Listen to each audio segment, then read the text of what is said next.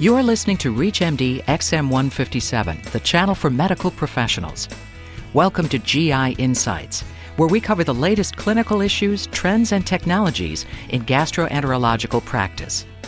GI Insights is brought to you by AGA Institute and sponsored by Takeda Pharmaceuticals North America.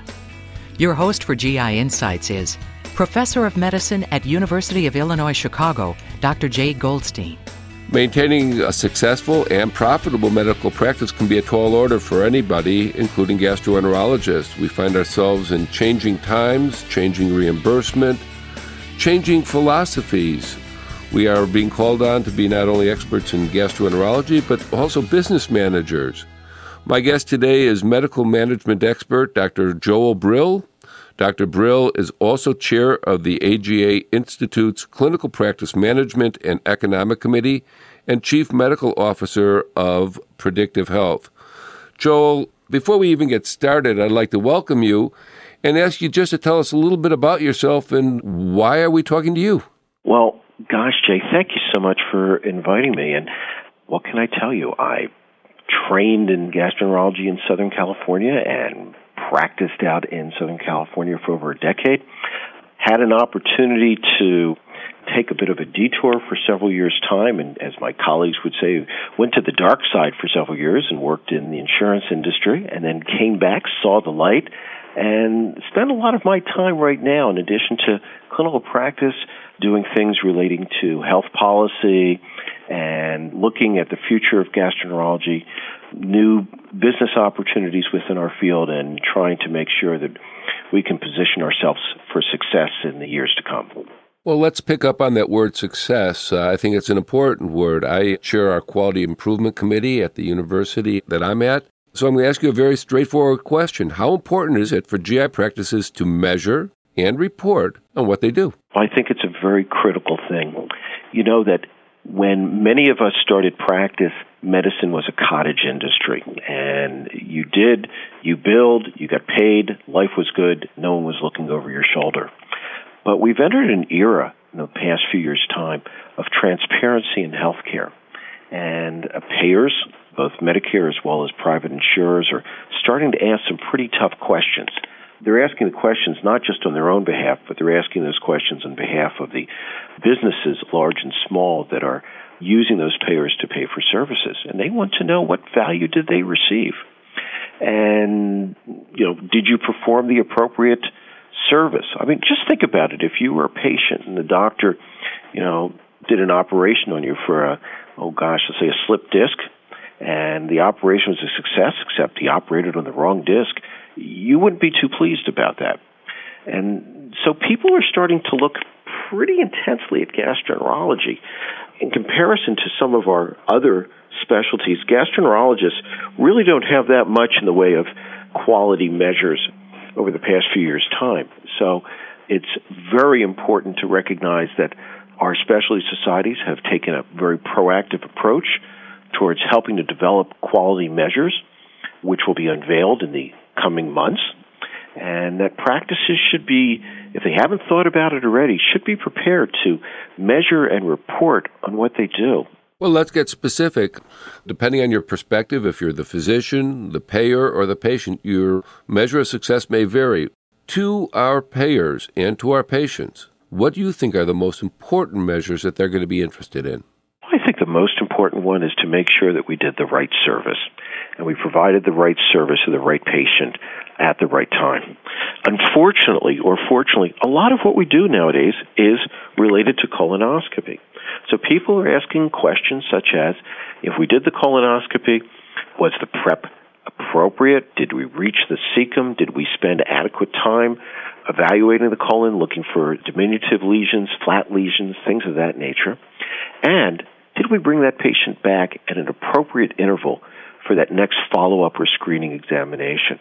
That's probably the big thing that payers are going to be focused on in the coming years. From the patient's perspective, the patient wants to make sure that you did the right job. It's not about speed, it's about the quality of the procedure and making sure that you can tell the patient and their family at the end of the procedure that you did the examination and we didn't see anything, and you don't have to come back for a period of time I think that gives a peace of mind to our patients and to, of course, to our referral physicians. Oh, that's kind of interesting. I noticed that you're talking about the positive things of colonoscopy. You didn't mention things like complication rates and stuff and associated factors. What do you think about that as a quality indicator? There have been a number of studies which have looked at complications rates in colonoscopy. And mind you, colonoscopy performed in a number of settings, office, ASC, as well as hospital settings. And actually, for the most part, we do a pretty darn good job. It's a fairly safe procedure. We've evolved in terms of how we monitor patients, how we sedate patients, and make sure that we can sedate them in a safe manner and the like. So I think that unless, one of our colleagues has got some technological issues or you've just got truly some bad luck, for the most part, most of us should be doing a pretty good job in avoiding complications. But the big one will be, of course, are we missing precancerous lesions?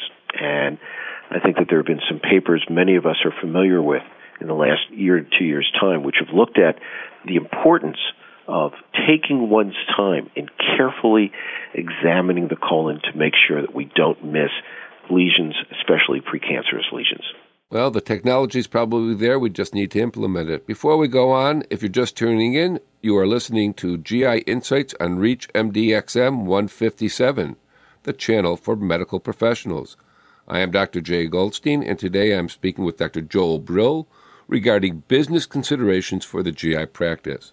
Well, Dr. Brill, you also mentioned earlier, fleetingly, sedation and anesthesia. That's a major concern right now for colonoscopy and endoscopic procedures. What are the controversies that you see that will impact on the quality of healthcare? Well, gosh. That's a global question, isn't it? If you want to look at probably a flashpoint for the coming years, there's no question that sedation is going to be that flashpoint. The practice has changed. I think that many of us trained at a time when we were trained in administering moderate sedation, benzodiazepams and opiates. And we received some training during our fellowship, and we went out into our practice settings, and we got pretty facile at sedating patients, although many of us can recall that the patients would have some discomfort, and so it was not uncommon for us to give patients some additional sedation during the endoscopic procedure. But during this decade, there has been a growth in two trends. One is in the growth of having anesthesia professionals, whether it's an anesthesiologist or a CRNA, assist in administering what's called as monitored anesthesia care or MAC sedation. And we've also seen a growth of both gastroenterologist-directed, gastroenterologist-administered, and gastroenterologist-supervised sedation using propofol-type agents. And those two things are starting to collide because, it was one thing when the use of MAC was about 15 to 20%, and it really wasn't on anybody's radar screen. But now the use of MAC sedation has increased dramatically. In fact, some of our data, which is based on data that has been provided to us by several large national insurance companies, has shown that in some areas of the country, the use of MAC for GI procedures has been, believe it or not, as high as 67% in some of our states. And when it gets to that point, people start sitting up and taking notice. And the reason that they start taking notice, it's not because of our fees. It's because of what the anesthesiologists are charging. Many of our colleagues may not recognize that the average reimbursement that Medicare might pay an anesthesiologist would be about $150 or so. But commercial payers, the average amount of money that an anesthesiologist receives for administering sedation is over $435. And when you start adding those numbers up to the 18 million or so endoscopic procedures that are performed in the United States every year, we're talking about a $5 billion a year industry. And that's not chump change if you're a payer. No, it certainly isn't. What do you think will actually happen in the future in regards to MAC and its use both in the hospital setting and in ambulatory surgery centers? Well, there are some very interesting developments going on.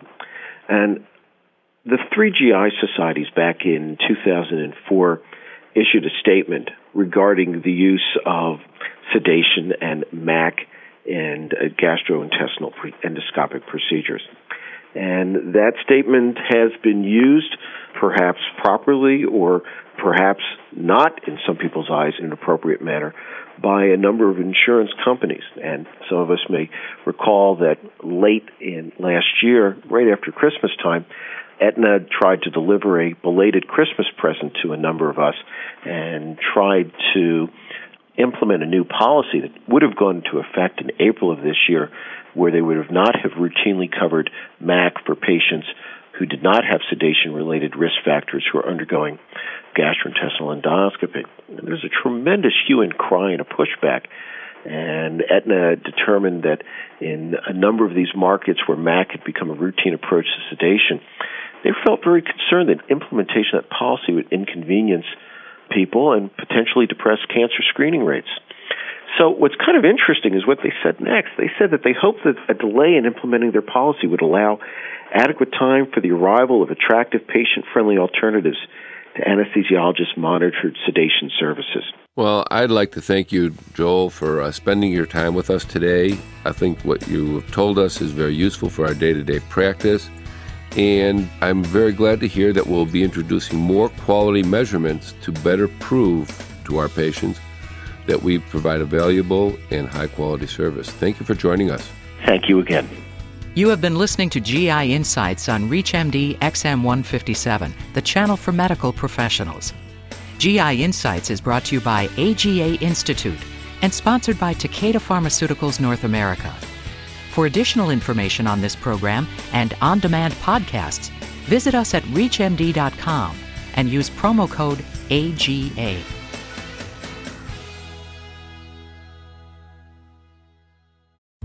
Takeda Pharmaceuticals North America is proud to sponsor this important and quality programming for ReachMD listeners. Takeda does not control the editorial content of this broadcast. The views expressed are solely those of the guests who are selected by the AGA Institute. Based in Deerfield, Illinois, Takeda Pharmaceuticals North America is a wholly owned subsidiary of Takeda Pharmaceutical Company Limited, the largest pharmaceutical company in Japan. In the United States, Takeda markets products for diabetes, insomnia, wakefulness, and gastroenterology, and is developing products in the areas of diabetes, cardiovascular disease, and other conditions.